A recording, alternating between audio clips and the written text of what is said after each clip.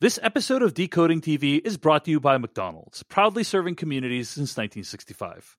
For me, McDonald's is a place I go to get a pick-me-up when I'm feeling down, and the people that make that possible are McDonald's great crew members. Whether they're remembering your usual order or providing fast and friendly service, a huge thanks to McDonald's crew members for making everyone's McDonald's visit special.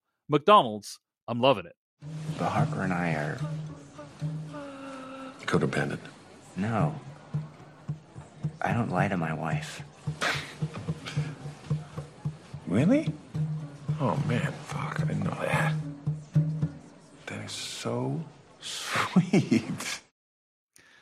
Hello, everyone, and welcome to Decoding TV, a podcast about television. I am David Chen. And I am Roxana Haddadi. Welcome to the podcast. On today's episode of Decoding TV, we are going to be reviewing, discussing, recapping, analyzing Season 2, Episode 3 of The White Lotus, entitled Bull Elephants. We will not spoil anything from future week's episodes. That includes anything on the Next Time on Preview, anything else that we may or may not have watched. You can find more episodes of this podcast at podcast.decodingtv.com. You can email us at decodingtv@gmail.com. You can find us on TikTok, Twitter, YouTube at decodingtv. Roxana, one of the great things about doing a podcast such as this is we got some really awesome, thoughtful feedback from folks. So we got some follow-ups from previous episodes we want to discuss. Why don't we start with Jen's email? Okay. And do let us know where you're writing in from, folks. But Jen writes into decodingtv@gmail.com about the Harper storyline. She writes, quote, Harper seems to have an intimate and trusting relationship with her husband. Why is it on the rocks right now? I started thinking about what it would be like if out of nowhere my husband suddenly became much richer than me and the bottom fell out of my stomach. I'm a female lawyer in my mid-30s. I have a wonderful husband. We both make about the same amount of okay middle-class money. We make decisions together, respect each other's needs, and treat each other as equals. Looking back, I think I made a lot of choices because I wanted a financially egalitarian marriage, a lot of life choices. While both my parents worked full-time because my dad made more money, it was tacitly accepted that he was entitled to choose what city he and my mom lived in, what friends they had, what church they went to. I think this profoundly impacted my mom's life for the worse. And for whatever it's worth, I think a lot of millennial women like me chose not just a career, but also a partner with the goal of avoiding the trap my mom fell into. Guys who flaunt lots of money have always made me feel queasy. So putting myself in Harper's shoes, I actually find the messy antagonism we see bubbling up in her behavior very sympathetic. Working hard to become an accomplished professional woman, only to see your income suddenly dwarfed by your husband's, would be very difficult to navigate. The fact that she works in a field which often deals with gendered income equality doesn't seem like an accident. And even though in their conversations Ethan seems caring and respectful, the money seems to be impacting his expectations of Harper in disturbing ways. He's taking her on this lavish vacation, and in return she's now supposed to humor this pig of an ex-roommate who insults her life's work and flashes his dick at her? No wonder she's looking for ways, albeit imperfect ones, to assert control in the marriage. Viewed through that lens, the dinner scene in season 2, episode 1, is really sad and sinister. They're making a shared decision what to order, and Harper emphatically states what she wants, but then Ethan suggests fish, something Harper doesn't like. And when Harper registers the disapproval of Cam and his dutiful, obedient wife, rather than sticking up for what she wants or finding a compromise, she does the thing that beholden wives are expected to do in this new milieu and defers to her husband's wishes. I don't know where Harper's storyline is headed, and I'm not super confident in the show's capacity for insight on gender politics. The last season seemed strangely fixated on a distaste for women who hold the purse strings and their emasculated husbands/sons/lovers. But it's interesting to see this kind of dynamic in a millennial marriage explored. I look forward to enjoying more of your thoughts on the show as the season unfolds. End quote. Roxana, what do you think of this email? I mean, it's very thoughtful. I mean, Yes. Really, really went through the whole range of that relationship.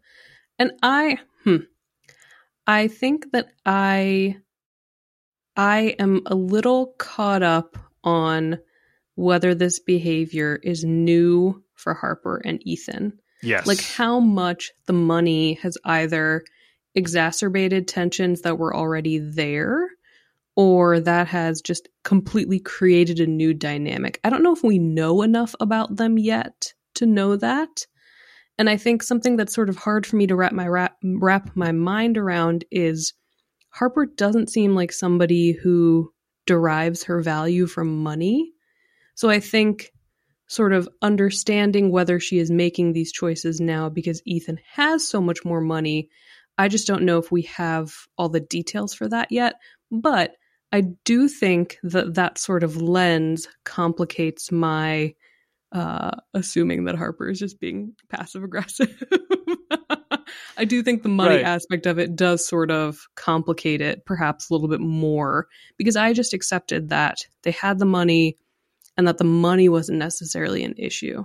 I thought Cam's presence and who he made Ethan sort of revert to was the issue. So I think it could just be that we're like each zoning in on different aspects of the relationship. I completely agree with you, Roxana. I think it's a super thoughtful email, and if that is your interpretation, great. Like, no, I do not begrudge you that interpretation. It's not my interpretation. Like, I don't think that the money is I don't think we are meant to assume that the money is a big factor in Harper and Ethan's relationship at this point. Maybe it will become that in the future, but at this moment, I don't think we have enough textual evidence to make that conclusion. I do think we're supposed to believe that it is on the rocks, though, that there are troubling aspects about it. But I don't sense that those are derived from the money. I feel like, if anything, the money has helped with their relationship from what we found out in episode 2. So those are my thoughts, but we really appreciate the email, Jen, and please keep writing in to decodingtv@gmail.com with your thoughts.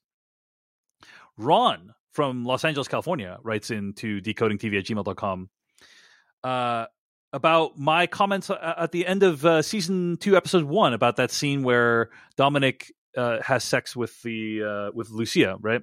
He says, quote, regarding your sense that the show had a conservative, maybe even judgmental gaze at the hookup between Dominic and Lucia, I agree we're supposed to look at it with judgment, but not as an indictment of sex work. Rather, the disingenuousness of Dominic. He tries to tell his wife he still cares for her and he wants to make amends, yet we learn that he obviously ordered Lucia's service well in advance.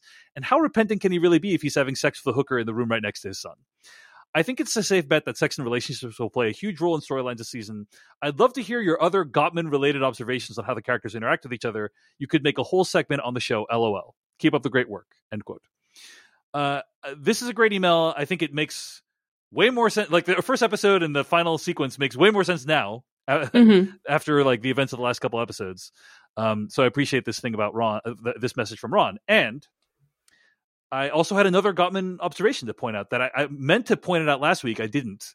And I wanted to bring it up this week. For those who don't recall, the Gottmans are a legendary pair of marriage/relationship counselors.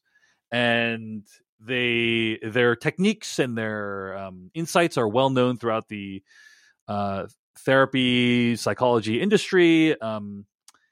And one of their observations is that fighting in a marriage or a relationship is normal. And arguably, no fighting can be a red flag. The most important thing about a fight is how you resolve it.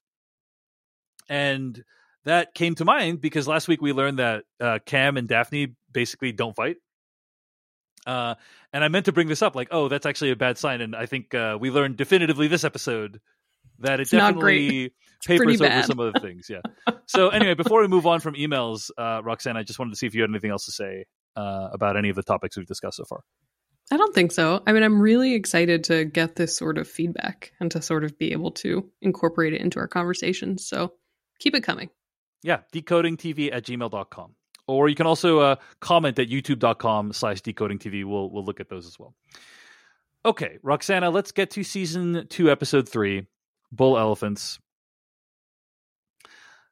Before we even get to overall thoughts, what I want to know is, last week I proposed a theory whereby it's not the most insightful, groundbreaking theory, but I just basically said, hey, I think that when the person's name, the actor's name, appears on screen during the opening credits, it is meant to provide some kind of indication of what kind of person they are in the show.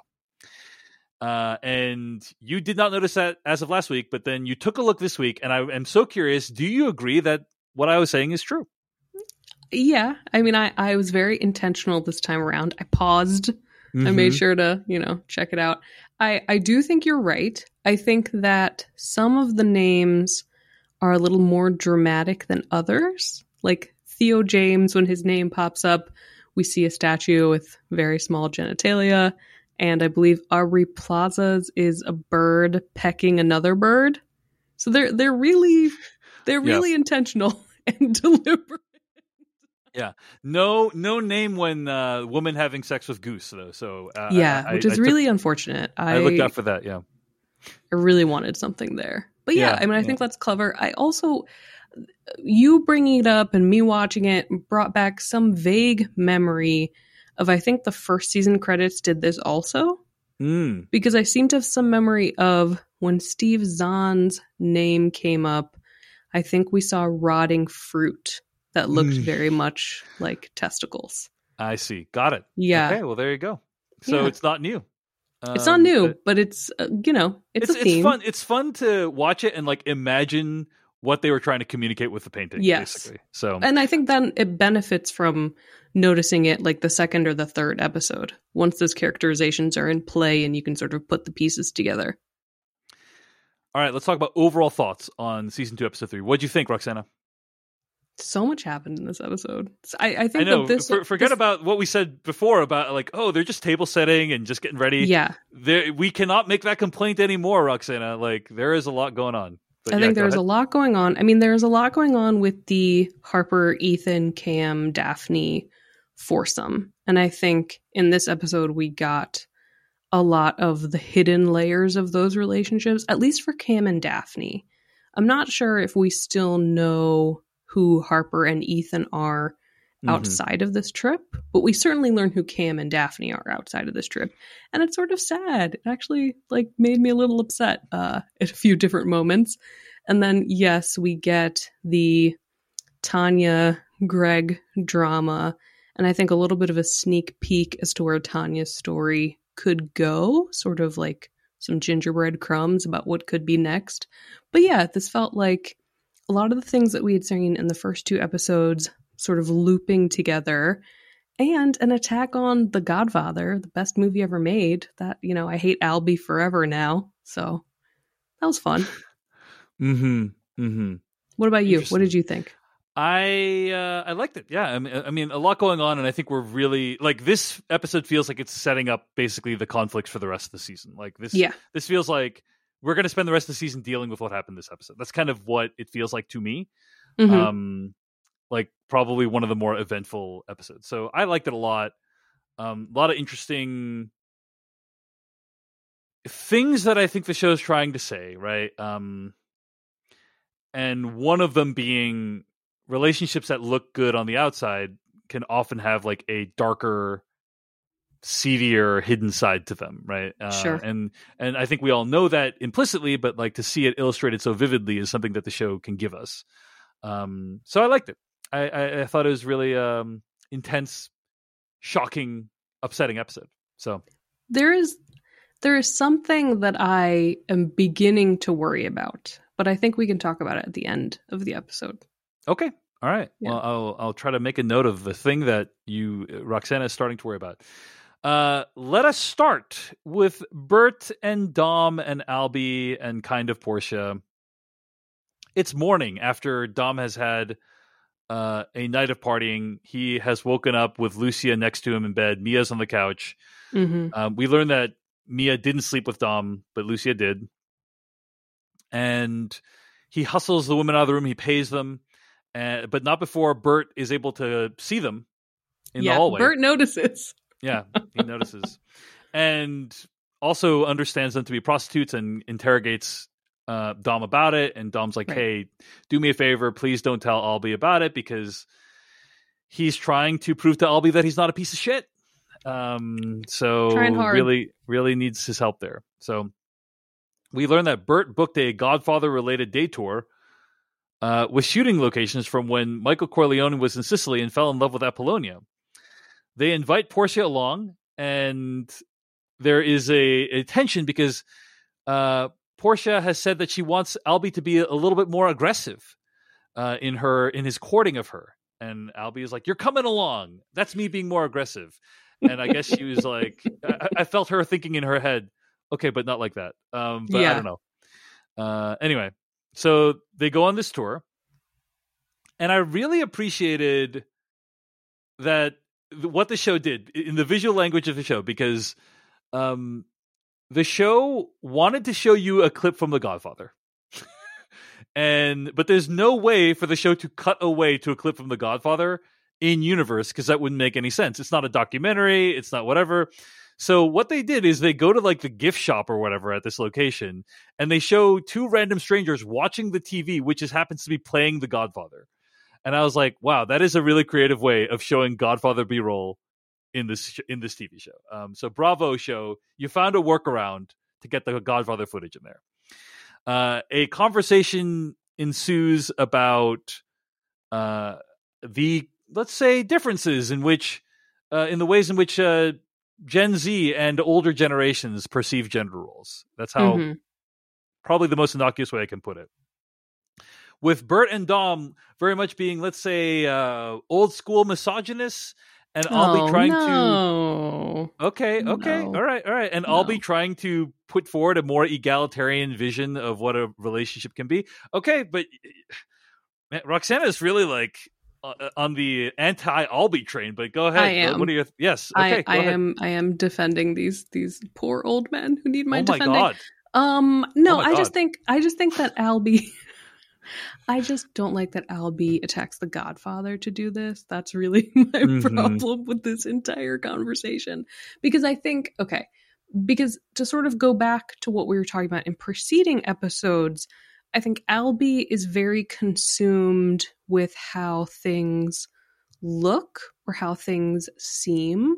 So sometimes I think that he just has this superficial reading of, well, X is this one thing because people perceive it to be this one thing. So I just think that Albie could dig a little deeper in his media literacy. That's all I'm saying. I'm contractually obligated to defend The Godfather at all times. Wow. All the time. I do think there is this trend online these days of people saying, oh my gosh, do you know how problematic John Wayne was? And it's like, okay, like, yes, thank you. I do know that, actually. Yes. It's a different... It's Scorsese going viral like every 2 months because people are like, he only made gangster movies, right? So I imagine Albie in like a film course seminar talking about how we really should reconsider our societal appreciation of Martin Scorsese. And I hate that person, so I'm sorry. But yeah. But you are right that this is a larger, we're sort of using The Godfather for this larger conversation about what men expect, what Albie thinks men expect. And so he is sort of looking to Bert and he is looking to Dom and he is saying, yes, you two were married, but you thought your wives would provide for you and you could do whatever you wanted because you brought home more money. So there is this discussion again happening as to who holds the power in a relationship. Is it financial? Is it by some other currency with which we use, in relationships to sort of balance out the scales or whatever. So I think Albie is sort of taking this financial point of view. And I think Bert and Dom are sort of sidestepping the question and saying, well, what do you want to do with like men like us? Do you throw us away? Like what happens? And season 1 did this too, right? Again, like Connie Britton's character in season 1 was asking like, okay, she was asking Olivia, like, if you don't like your father or if you don't have hope for your younger brother, what happens to those men? What do you do? And I think this season is again hammering that home within the 3 generations of this family. Totally. I didn't find anything really objectionable what Albie had to say other than this, other than that it kind of fits into this trend of critique that's like, did you know old thing problematic? And it's like, okay, yes, but like it was made at a different time under a different context, and it's not super useful to observe that social mores change over time, so right. But other than that, I thought he was right. He said, I think you have the quote here, right? Men love The Godfather because they feel emasculated by modern society. It's a fantasy about a time when they could go out and solve their problems with violence and sleep with every woman and come home to their wife who doesn't ask them any question and makes them pasta, end quote. Okay, first of all, that's an incorrect read of the film because not everyone in that film cheats on their wife. So that's just wrong. Watch the movie. I will grant you that. That's incorrect. Second of all, Clemenza makes the sauce and the pasta. So again, Albie Albie watch the film. Yeah, I mean, I am think begging you to watch The Godfather, I am Albie. begging you to watch the movie. But yeah, I mean, again, this is like the Goodfellas conversation. This is the Fight Club conversation. This is this thing is doing this thing and I don't like it. It's sort of a refusal. Okay, here's what I'll say. I think for Albie, it is a refusal to look inward, right? It's just the surface of this thing bothers me or offends me. And because this thing is bothersome and offensive, I don't think I can be part of that, right? Like, surely I wouldn't be doing these behaviors that I find objectionable in other people. So I just think it's a little bit of a tell for us, especially in his relationship with Portia, how Albie views himself. Again, and we know this, he thinks he's a nice guy. So I just think it's of a type with that sort of read of himself that we're getting. And I mean, again, like, I love F. Murray Abraham and his line readings because I like they used to respect the old. Now we're just reminders of an offensive past everybody wants to forget. Again, speaking to what do you do with us then? Like, is there any hope for the old white man? Yeah, and I don't think season 1 really had an answer for that question. No. You know? And I don't know that season 2 will either. No. But it's Who certainly knows? I mean, we don't know. It. Yeah, we don't know. Yeah. We'll see. Maybe Mike White has developed kind of his opinion on that. His theory, his new Chuck Palahniuk style theory. I'm just going to say, I think Albie's heart is in the right place and he chose the wrong movie to apply his thoughts to. Okay? If he'd chosen like some 80s movies, you know? Sure. Yeah. I would have been much more supportive. But I if would my agree man was talking about like weird science, I'd be like, you know what, Albie? You have a point. Yes, totally. John Hughes's gaze was a little bad. Don't go after The Godfather, though. Don't come for Francis Ford Coppola. Like, yes, that's not good. Yes. Yeah. All right. Portia is whisked away. We'll talk about her in a little bit. But anyway, they go back to the White Lotus, and Dom. It's very important to Dom that Albie thinks okay of him. He actually puts Albie in like a terrible situation. He's like, "Your mom listens to you. Tell her that I'm sorry." And it's like, dude, like that's awful. Like, what to ask a kid to do that? You know? Yeah. And then Dom makes the point that he's always supported women. He's a feminist. And Albie's mom's a feminist. So problem solved. Here's an important question that, again, I don't know if the White Lotus has an answer for. Is it feminist to employ sex workers? I think this is a good question, right? Like, is it inherently misogynistic or whatever to pay for the service of sex workers? And I think that in the context of Dominic, the answer is that it is not good for him because of his sex addiction or because it will cause him to spiral in other ways. So in a way, I don't know that we are done. We have the totality of what the show's views on sex work are yet. Right. But I think in the context of Dominic, it is very reasonable, and I don't think an objectionable point of view to understand that it's not a good idea for Dom to have sex workers in his room every night, because it's not the kind of image he wants to project for his son, and it is also bad for him physically and for his dependency issues, right? So that's kind of where I feel like it's coming down on in terms of just Dom's circumstance specifically. But what are your thoughts on this? Well, I think this is complicated, and I don't know if I have an answer either. I mean, I think my read of the show sort of presenting it as shameful is because I think that we see how much his relationships with other women hurt his family and hurt his wife. So I think we're operating from this basis of Dom doing these things is harmful to someone else. So I think there's that on the one hand. And then I think on the other hand, with the sex workers themselves, and we can talk about this more later on, I think that they too are sort of presented as complicated by this, not sure if they want to keep doing it. Like Mia is so offended, right? In the preceding episode when the piano player thought she was a prostitute. So I just think that I don't know if the show has figured out a way to show these young women as empowered. I think Right. that we're still sort of operating within this framework where sex work is something that should be hidden or looked down upon or even scandalous. I mean, I think of how like Cam reacts when he sees them, right? It's sort of like a nudge, nudge, like, look at those hookers, right? Like he calls them hookers. Like it's not, he doesn't see it as something that is these women in business for themselves and sort of making their own choices. He sees them as people he can take advantage of. So I'm not sure, depiction is not endorsement, of course, but I just don't know if the show depicting these men sort of, I don't want to say preying, but these men sort of being able to like divest themselves from these women at will. I don't know if the show has figured out a way to present that doesn't inherently seem like the women are also being insulted. Yeah. Maybe that's too thinky, but I'm not sure. Maybe, that yeah. the show I mean, has I figured it out.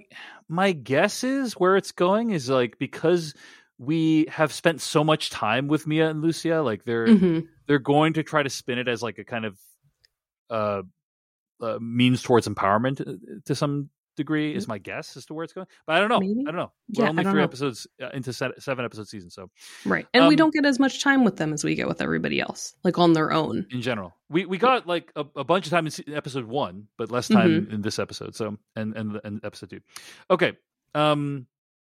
Let's talk briefly about Portia. She's whisked back to the White Lotus and has to engage with Tanya. We'll talk a little bit more about Tanya later, but there's a scene at the end of the episode where Tanya basically says to Portia, don't get involved with emotionally unavailable men. I think it's a comment, like Portia is complaining about Albie, like, oh, he's a little too nice, right? Isn't he too nice? And then Tanya's like, don't get involved with emotionally unavailable men. I took that to mean it's okay if they're nice. Like, you don't want the bad boys. That was kind of what I interpret that as, right? I thought it was sort of ambiguous, but I did think Tanya was telling her, you'll waste time with someone who doesn't tell you what they want. Albie doesn't light Portia on fire, but he wants to spend time with her. He wanted to kiss her. Like, he is present in a way that I think Tanya thinks at this point Greg is not.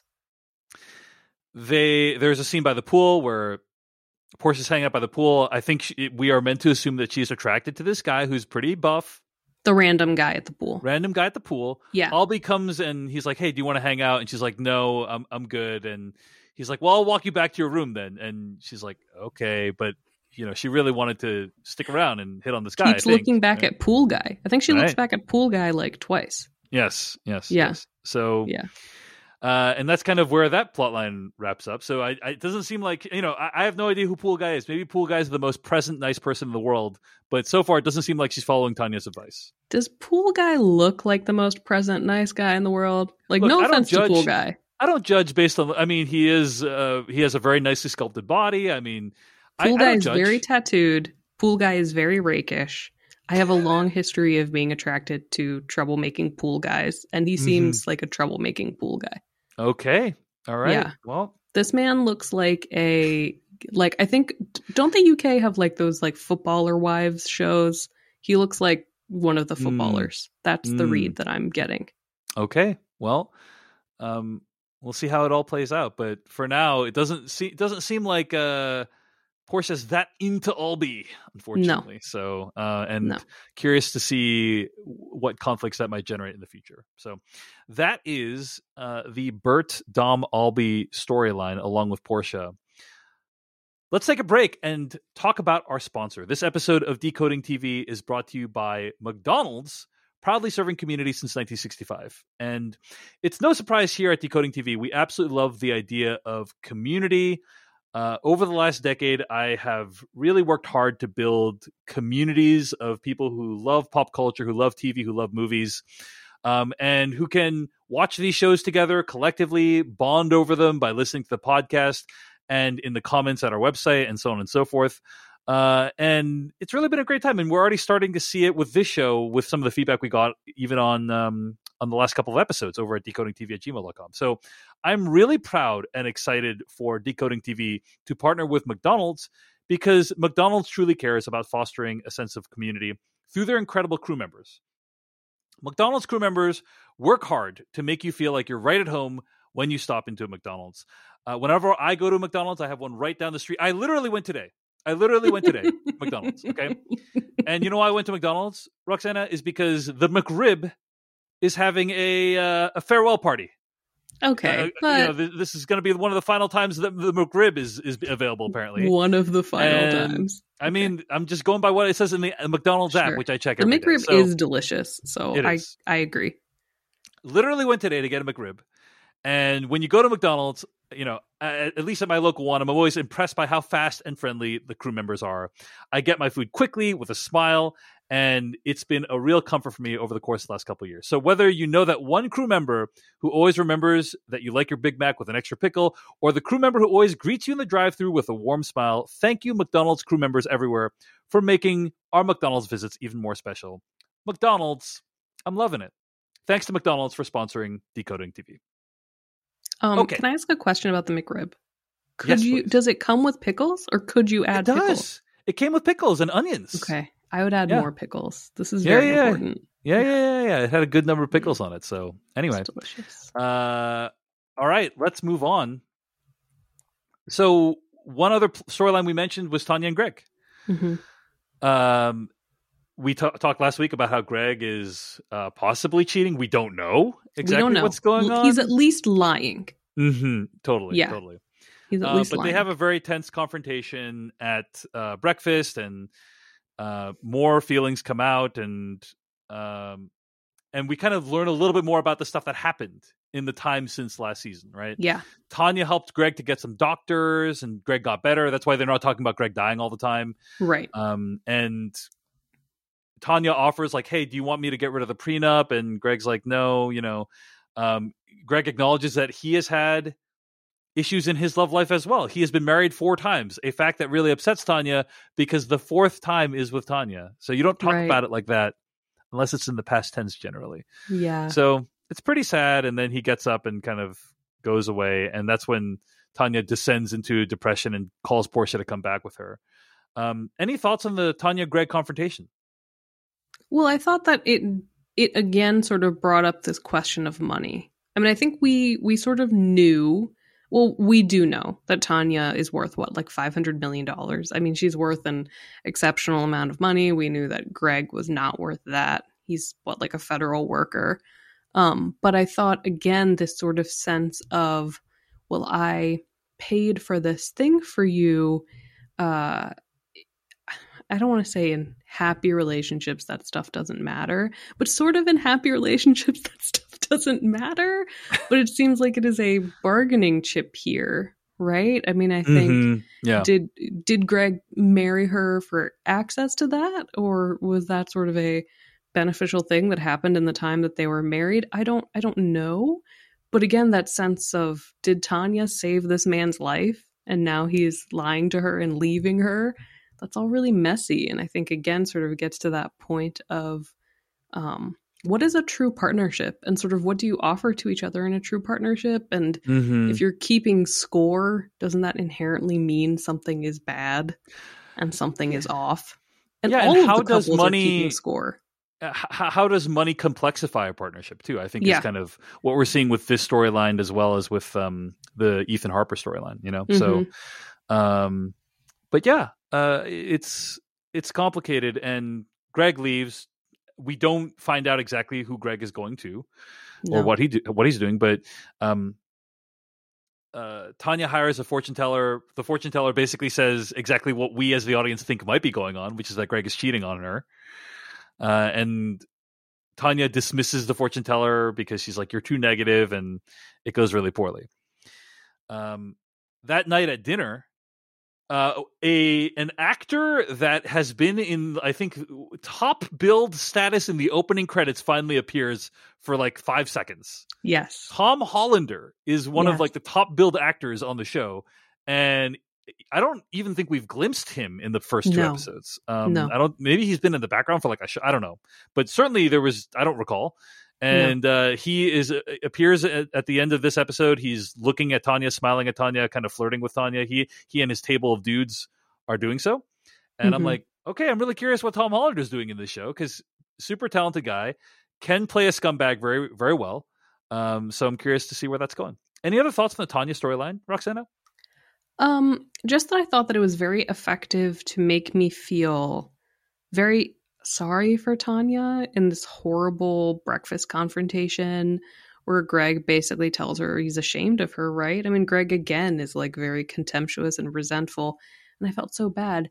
And then in the next scene for her to have this like horrible American view of a fortune teller and use terms that, like, for example, the Roma do not use to describe themselves, just to have the 180 of me feeling badly for Tanya as a person who is clearly going through something very troubling and upsetting. And then immediately me hating Tanya for being the stereotype of the rich, white, American woman. That was really well done. I appreciated that emotional gamut. Agreed. And that's something that the show's pretty good at, I think, is taking you all the way from like sympathy to hatred within a few moments. That's one of the things I like about the show. So that's the Tanya Gregg storyline this episode. Now let's get to the main meat of it. There's so much. Harper and Ethan, Daphne and Cam, and then Ethan, Cam, Harper and Daphne, right? Right. So Harper tries to seduce Ethan the next morning. We see Ethan kind of in an opening shot. He's going on his run, and Harper tries to, dress sexily and pose in bed. But Ethan really not picking up what she's putting down. And at this point, Harper's like, you know what? I'm going to be so fun. I'm going to be so agreeable. I'm not going to be a shrew anymore. Right. Like, I'm going to be the fun person that you want me to be. I'm not going to be the pecking bird from the opening credits. Which is amazing, because you just know that Harper's going to get into situations that this is my, like, Aubrey Plaza MVP throughout this whole episode, in my opinion, because it is very difficult, in my opinion, to play somebody who is pretending to be okay with everything. Yes. She's playing someone who is okay with everything, but you know that deep down she is not. There's a lot of subtlety in that performance that I think comes out through Aubrey Plaza's facial expressions. And it's hard. It's like a very thin line to walk, and I think she does a great job of it. But yeah, she's like, I'm gonna have fun, everything's gonna be great. That's sort of the Aubrey Plaza like special, though. I think that that sort of character, the layers of performance is what she does well. I mean, Ingrid Goes West, she does that. I don't know if you saw Black Bear. That's the movie where she's playing an actress, sort of playing herself, playing an actress. It's very meta layered. But Aubrey Plaza is great at this. This sort of purposeful facetiousness is one of her go-tos. Indeed. So at breakfast, Daphne says that she wants to go to Noto, a Baroque-style town in Sicily, but Cam wants to go jet skiing. So there's a conflict, and Daphne basically says, "Okay, fine, I'll go to Noto myself. Like, I'll just do it myself. I don't need Cam to come along." And then she invites Harper to go along with them, and Ethan kind of encourages it because maybe he thinks it'll be fun for both parties if this is how it goes. So, did you actually think he thought that? No, probably he just wanted to like do something fun with Cam. That's probably what he wanted. It felt like sort of volunteering someone who had been irritating him. Like, yeah, you go do that. Yeah, fair enough. So Ethan and Cam hang out. Yes. They start drinking, and then the truth start dropping, right? We learn exactly why it is Cam wanted Ethan to come on this trip. Cam is proud that Ethan has made a lot of money, but he's disappointed that Ethan didn't tip him off about the sale of his company because until it was too late for Cam to do anything. Right. Now, what he's referring to is insider trading. Yes. And very casually. Very casually. Yeah. And it's fun to see like Ethan kind of realize what's going on, because he's like, well, that's illegal, and he understands like how over the line Cam is. I want to tell you, let me ask you a question. Are you a full-time employee at Vulture? Is that okay? Yeah, you're a full-time employee. When you became a full-time employee, did they make you watch any training videos? I honestly don't remember. I don't think so. Okay, well, I've been a full-time employee at corporations such as Microsoft and Amazon, and I had to watch a lot of training videos, Roxana. Sure. Because these are multi-billion-dollar conglomerates, and there's many ways they like you to do things, and Right. and they want to make sure that you have an understanding of what those are. One of the most vivid videos I've ever seen in my life was a Microsoft insider trading video. Oh my God. And basically what they did for this training video was they interviewed a guy who had done insider trading. Like what he had worked at Microsoft, and he had like tipped some friends off, and they had made like hundreds of thousands of dollars from some Microsoft news before it like went live. And it was an interview with the guy, and basically he's like, yeah, I lost my job. I went to jail for several years. I like basically can't be employed. Like I had a great career. I was making a lot of money, and now it's all gone, you know? And I was like, wow, I can't believe they got this guy to like talk about it for Microsoft. But maybe it was like his way of atoning for, you know, what he had done. But for me, it was just like, oh, wow, like that's not something I ever want to do, because there's nothing. The risk is so like, if you are in a position where you can be insider trading, where you can either know the information or take advantage of the information, you're making a lot of money already. Sure. You are not doing badly, right? Why risk it all to make just a tiny bit more money? It doesn't make any sense to me, right? The downside is so catastrophic. And all you got to do is just not do illegal things. Just don't do the insider trading. I don't come from this culture, like, so maybe there's like, you know, I'm sure there's like millions or thousands of cams out there that do this stuff all the time. Sure. But like, from what I saw, it's just not worth it. It's just not worth it. And so I have when Cam was saying this, like, you should have just told me the information. I could have done something. Like, alarm bells are screaming in my brain, like, Ethan, run, GTFO, get out of there. Like, don't look back. Danger, man. You're in danger. You shouldn't even be associating with this guy, you know? So thank you for listening to my extremely long talk about insider trading. What were your thoughts on this whole scene? Well, I have a question about the insider trading thing. Did the video show the person, or was it like a 48 hours where like they're in like a silhouette and like their voice it was through like a vocoder? You saw the person's face. They talked frankly about all the stuff they'd done. It was like it was like one of the most effective training videos I've ever seen, as evidenced by the fact that I can still recall it like many years later. So okay. Yeah. I mean, I think the reality is that this happens all the time, right? I mean, I think that was why it was a shock that Martha Stewart went to prison, because this happens all the time. And Martha came out and it was fine. Like, people respected Martha for doing the time. So as soon as he started talking, I was like, oh no, I can't believe this is what's happening. But then this conversation sort of gets a counterpart when Harper and Daphne are talking, right? So I thought it was interesting to see the variety of reactions here. Ethan is clearly shocked, right? Ethan is like, why would you even bring this up to me? Like, I wouldn't help you. And it's clear that Cam and Ethan have not been in touch. Like, they haven't maintained a friendship. Right. Yeah. So I think this is actually very manipulative and thoughtfully manipulative on Cam's part to be like, hey man, why didn't you tell me? To imply that there was this sort of like there's deep an expectation. Bond. Right. Yeah, that Ethan should have been aware of. Like, it's a very thoughtful deflection from Cam. And then, you know, later on, Cam's also like when Ethan's like, well, you know, Ethan eventually like tries to get out of the conversation. Right. He's like, okay, I'm sorry about that. And he's like, and Cam's like, it's okay, next time. Yeah. And I'm like, F you, Cam. Like, you're such a piece of shit. Like, freaking hate this guy. Hate this guy. He sucks. And that was before the end of the episode. He sucks. But here's another thing I'll say. At what point should Ethan do anything about this? Right? Ethan has sort of brushed off the fact that Cam showed his wife his dick, right? Like, Ethan like brushed that off.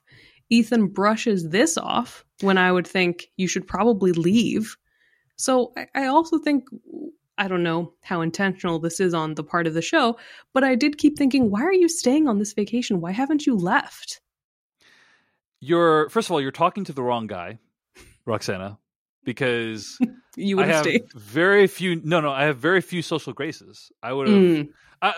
I would have prevented this trip at the root and not even gone on it. Not even because gone. I would not believe in going on a trip with someone who I don't know that well, like in this Yeah. situation. I barely will go on trips with people I know. Yeah. Okay? I'm not going to go on trips with someone I don't know or who thinks they're my friend who's going to be a poser or phony or whatever. Like that's But just don't not you in my think- DNA. Don't you think this is an unanswered question from the show? Why would Ethan agree to go? And why would he stay on this trip, given all of these things that Cam keeps doing that are like sort of messed up? I don't know. think, yeah, I agree that we have no explicit answer as of this point. I think I'll just throw out a few guesses. You know, maybe maybe Ethan is lonely. You know, he's been working hard at a startup, and you know things with his wife aren't going super great, and Right. maybe he's lonely, and so any friendship is like useful to him or good to him. You know, It's like so a life maybe that's- raft. Yeah, it's like a life raft. Another explanation is, you know, maybe he finds like Cam and Daphne like aspirational to some degree before this trip. Like he's like, Like oh, they've been they're living with money. They seem happy. right. Like maybe I can learn a thing or two from them about life or about money or something. You know, so Sure. but yeah, I agree. There's no real clear answer yet. Or does Ethan so- just avoid conflict? I mean, we also potentially see that with Harper, right? Like he sort of lets her get like complaints out of her system and sort of like doesn't encourage her. So just more questions and observations to add to the Ethan Harper relationship, really. Yeah. I don't know if we talked about like the movie Speak No Evil. Did we talk about that? On this episode? Yes, I think we did. Yeah. I think you mentioned so it. Speak No Evil is about is a story about it's on Shudder, streaming right now on Shudder, and it's about this couple that has a kid, and they invite another couple with a kid out to their house in the middle of the woods or whatever to hang out, and then as time goes on, like things are increasingly offensive, but the couple doesn't say anything or do it, you know, like because I think people are inclined to avoid conflict and and keep the peace, and maybe Ethan's just doing that. For me, I don't have any of that, you know.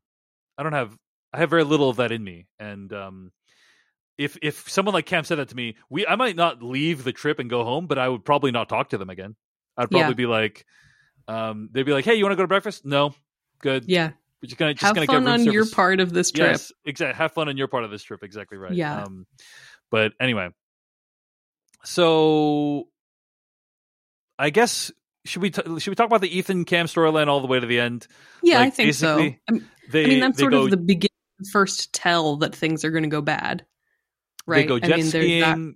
Yeah. There's they that have a conversation. blast. Yeah. Go ahead. Yes, Go ahead. there's that conversation. They jet ski, right? And the jet ski becomes this: how do we work out our aggressions against each other? Sort of game of chicken, which is very beautifully shot. As they're sort of, you know, churning through the water, and we get some overhead shots of them racing toward each other. And then after that, it's intercut. It's intercut with Daphne and Harper talking about how much it stinks to be a man. Yes. And how it must be so lonely.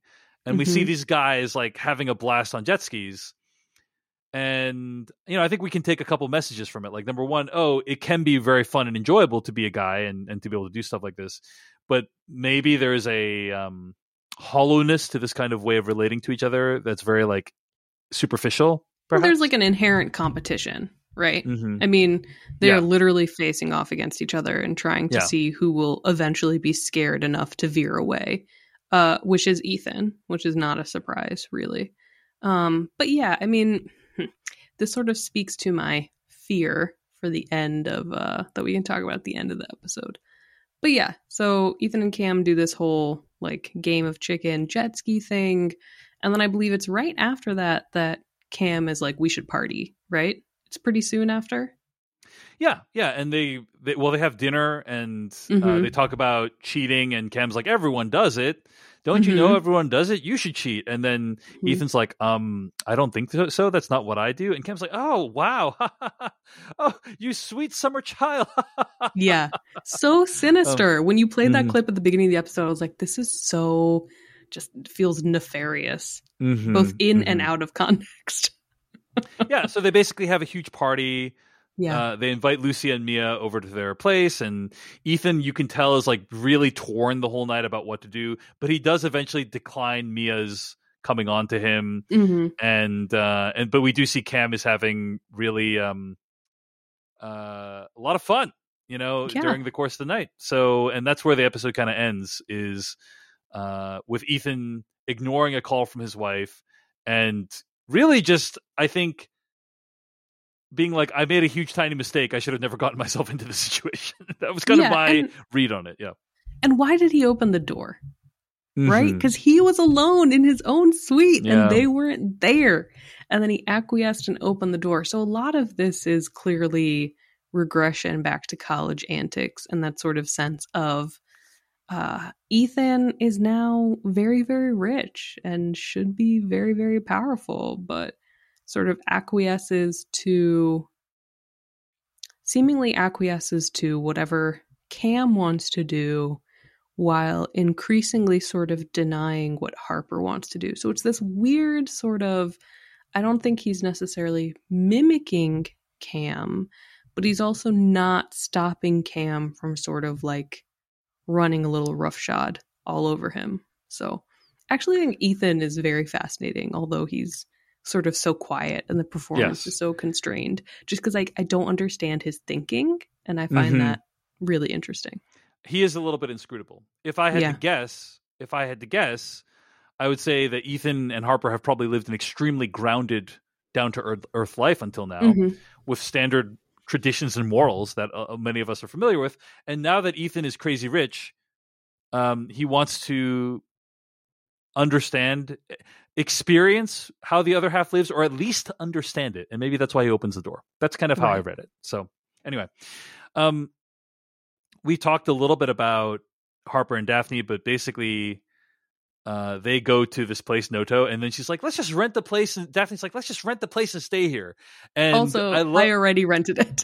I already rented it. And I loved, like, Harper, you could tell, like, inside she's like screaming, like she really, but she's like, no, I promised that'd be fun. So I'm just going to say yes to everything that happens. Right. And it was beautiful. The place. Yeah. Yeah. Place.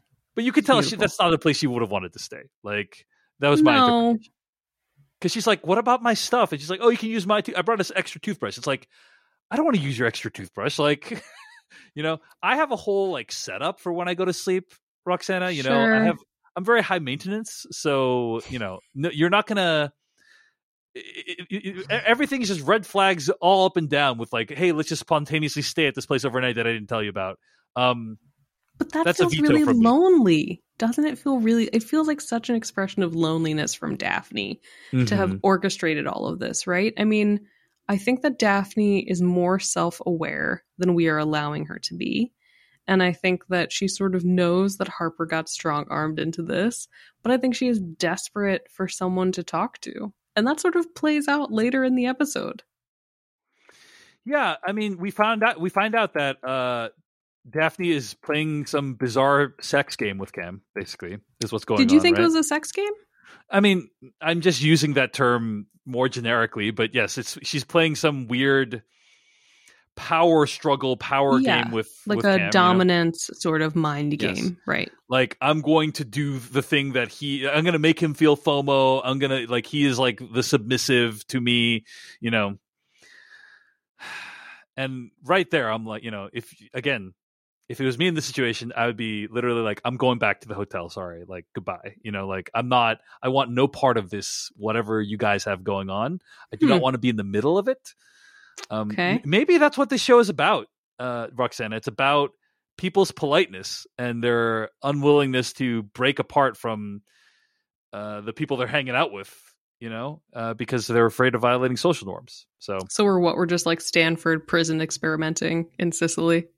This is the White Lotus. It's the White Lotus Milgram, Stanley Milgram edition. Anyway. I guess I am more sympathetic to Daphne in this episode, and especially in those Noto scenes, because she seems like someone, again, sort of that Rachel. She seems to me like if Rachel, I mean, Rachel does stay with Shane, but she sort of seems to me like Rachel, like 5 to 10 years later. Like, she's made a lot of personal allowances to stay married, and she's doing this whole like happy facade thing, but she's clearly resentful. And I think that she's trying to figure out the ways to let out that resentment, but not in a severe enough way to break up the marriage. So she knows there's like power inequality, right, within her relationship with Cam. But however way she has like the mind gymnastics she's done to reconcile that include simultaneously pitying him, which is where the bull elephant's name comes from. She tells a story about how elephants, like within their family units, men are kicked out and they're like forced to go be lonely. So I think she sort of created a lot of sympathy that she feels for her husband conceptually, but in terms of the actual nitty gritty of their relationship, sort of wants to punish him. Right? I think. Yeah, I think for me the question is, you know, at the end she's having dialogue with Harper and she says like, I'm not a victim, right? Like, yes, Cam cheats on me, but I'm not a victim. I do what I want. I get what I want out of this relationship. And she tries to like shape it into like an empowering thing where she's like, it's not a guy's cheating on me. It's like, I'm getting what I want out of this marriage. And did you buy it, Roxana? That's the question. Is like, do you buy that she's not a victim, or I think she buys that she believes that she's not a victim. Mm-hmm. You think she believes it, but I guess like there is a lot of talk in society these days about the concept of victimhood. Sure. And is simply not thinking of oneself as a victim sufficient to not be a victim, right? Like, I think that's a very reasonable point of view, right? That like, I think being a victim is just all about how you conceptualize it in your head. Sure. I also think that, and this could just be my like inherent classist perspective, is sort of like, how much of a victim are you if you have access to finance and funding and means of sort of making your life better or at least easier? I mean, that's probably a really terrible thing to have asked on a podcast. But I think she doesn't consider herself a victim because she knows she's rich, right? I mean, look at all the stuff that she can do. So I think if she is thinking of it as, well, my husband makes money and I'm going to spend his money and I'm going to spend it however I want, then that allows her to not consider herself a victim of what he chooses to do. And I will also say that I'm sure that there are tons of relationships that are like this, where there's sort of an implicit, the other person, each of us does what we want. We're not going to get divorced. We have means, and it is what it is. I don't know how much the agreement is voiced here. I think the problem, again, is like Dom lying to himself about wanting to get better and sort of like his cheating hurting his family. I think if we had a sense that Cam and Daphne, you know, had like an agreement that each of them could do whatever they wanted and like that was fine, I think that would be different than what we're seeing, which is that Cam is lying, Daphne is playing like power games, and each of them refuses to sort of see themselves as an abuser or a victim, respectively. Yeah, those are all fair points. I do think the money plays a huge role in it, and the idea that she's extracting financial value out of the arrangement, it you know, limits her capacity to be a victim to some degree. But we've seen tons of situations like I think there's just many situations where people can still be victimized in profound ways, even if they are even if they are rich, right? And certainly, I think that's one of the theses of the show in general. So what I liked about this whole Harper Daphne stuff is that the first two episodes, like 95% of what we see about Daphne and Cam is like, oh wow, these two, they're both beautiful, They get along. Their relationship seems awesome.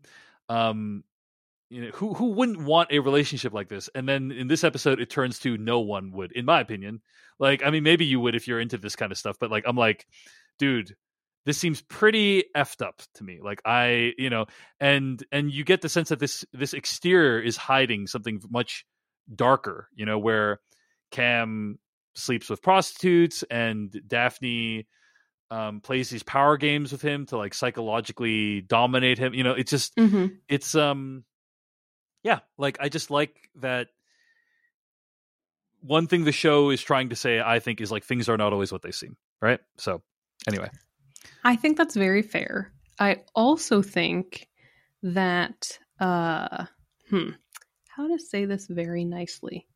I think that this show sort of makes those allowances for the wealthy in particular in a way that I can understand is off-putting to certain people. Like, I do think, if you wanted to take like a purely sort of like devil's advocate, I guess, view of this show, and I think this is what I was trying to say, not very gracefully, is like seemingly from what we've seen of this relationship so far, Daphne is like materially fine. Yes. Right? Like, they are wealthy. She has means. She has resources. Like, there is not a situation in which she seemingly like goes to bed like not knowing what's going to happen the next day. Like, there's a cocoon of wealth and prestige here that allows for a certain level of happiness. So I think, that's sometimes I think where criticism comes from of this show is like, you're making me feel like empathy and sympathy for these people who have the capacity to be terrible. But at the end of the day, like, they're protected by their capital. And there's nothing to do to change that. So I think that is sort of playing out with this situation. The other thing that is sort of hard for me, and I'm curious where the season goes, is I feel like we have set up a dynamic right now where like all of the men are sort of inherently bad and all of the women are sort of inherently being preyed upon. And so I'm curious if we get a more complicated sort of like gender binary than that, or like, cishet roles. Or if we're sort of just saying, if the show is just saying like, well, all men to a certain degree will take advantage of women and all women to a certain degree will sort of be harpies and trying to fight back. I don't know, but I'm just a little worried that all of the relationships seem to be mirroring that so far. Is that the thing you're worried about that you wanted to mention? Yeah, that's the thing I'm worried about. Yeah. Yeah. Like whether there's going to be a little more variety in how these gender dynamics play out. Yeah. We'll see. Yeah. Couple of other things to mention about the episode before we wrap up. First of all, Daphne does allude to other guys that Cam works with that are really like pure evil. And I'm like, dude, Cam seems pretty horrifying already personally. Right. Like, I can't imagine who she's even talking about because they must be really messed up. Yeah. But wanted to just mention it. Like, he's like the good one of these awful people, apparently. There's also a couple of interesting scenes about the male gaze. The episode opens with Valentina, the hotel manager, walking into a cafe and then shouting down a guy who is kind of flirting with her. There's also a scene later on with Daphne and Harper where they go shopping, and then Daphne steps out for like a split second, and then all of a sudden Harper feels like, the looks of dozens of men converging like a upon swarm her. Of men like a everywhere. Swarm, Yeah. I thought it's worth noting, what that the show like depicts these scenes. I'm curious, Roxana, if you had any reaction to those. Well, I think just the scene with Daphne is sort of what furthered is this the only read we're going to get of what men do and what women do? Like, are we going to get more than this sense of every man is waiting for a woman to be alone so he can take advantage of her? I just want a little bit more than that. But again, I mean, the scene was beautifully shot. Like, we get this very long walk where I believe sound drops out, right? Yeah. And we sort of, we both like pan and tilt, and there are men everywhere. There are men on the stairs above her. There are men waiting out of frame. So I thought it was effective. I'm just hoping that we get maybe something deeper in episodes to come. Yeah, and what equally as effective was like how quickly they dispersed after. Yeah, they're just gone. After Daphne comes back, it's just like, oh, well, they're going to somewhere else. Yeah. So, but I think what you're saying is, other than Daphne kind of having this self-empowerment ideal, right? Like the show's perspective on men is pretty one-sided so far. Mm-hmm. I mean, I would also argue that Albie seems like a decent dude, but for some reason that is, not a view that you have any sympathy with. But like, but yeah. I think Ethan is our greatest outlier, except for, again, I wonder why he's staying on this vacation. Yeah, it could just be social pressure. For Albie, absolutely not. No. Really? Wow. No. I would say of the episodes, this one is the one where like he comes off the worst out of the 3 episodes because he's clearly trying to hang out with Portia when she doesn't want to hang with him anymore. Like that's just right. Like he's not picking up on the cues. So no, but I will say again, I do also put, like as much as it's fun to, complain about Albie. Again, I do totally think fine. That Portia is not being honest either. Mm-hmm. Right? Mm-hmm. Portia should be honest. But I think she is using him as a way to have something to do so she doesn't have to be around Tanya. So they're each using each other to a certain degree. Mm-hmm. I just think it could be, it could have a little bit more clarity if Portia was seemingly more honest and if Albie were more self-aware. Everybody's bad. That's the message of the show. Everyone sucks. Any other thoughts on season 2, episode 3 of The White Lotus, Roxana? I don't think so. I think we covered it. I enjoyed the episode. Lots going on. Curious to see how this is going to reverberate through the rest of the season. Specifically, how Ethan and Harper are going to handle what happened this episode. Like that's going to be interesting to how that plays out. A lot of interesting social dynamics. So I'm digging the show. You can find more episodes of this podcast at podcast.decodingtv.com. Email us at decodingtv@gmail.com. Find us on YouTube, TikTok, and Twitter at decodingtv. And if you want to support this show, if you're enjoying this podcast and you're like, hey, I want to make sure stuff like this can happen again in the future, more podcasts like this can happen, more co-hosts, different co-hosts, etc. Not that people don't love the current set of co-hosts. I'm just saying, like, if you want to keep this a going concern, become a member at decodingtv.com. And you can get ad-free episodes as well as exclusive access to bonus episodes and early episodes. So decodingtv.com is where you can support podcasts such as this one. Okay. Roxana Haddadi, where can people find more of your work on the internet this week? You can find me at Vulture, and you can find me on Twitter. And I already said where you can find all of our stuff at Decoding TV. Thank you so much for listening. We'll see you next week for season 2, episode 4 of The White Lotus. Goodbye. Bye.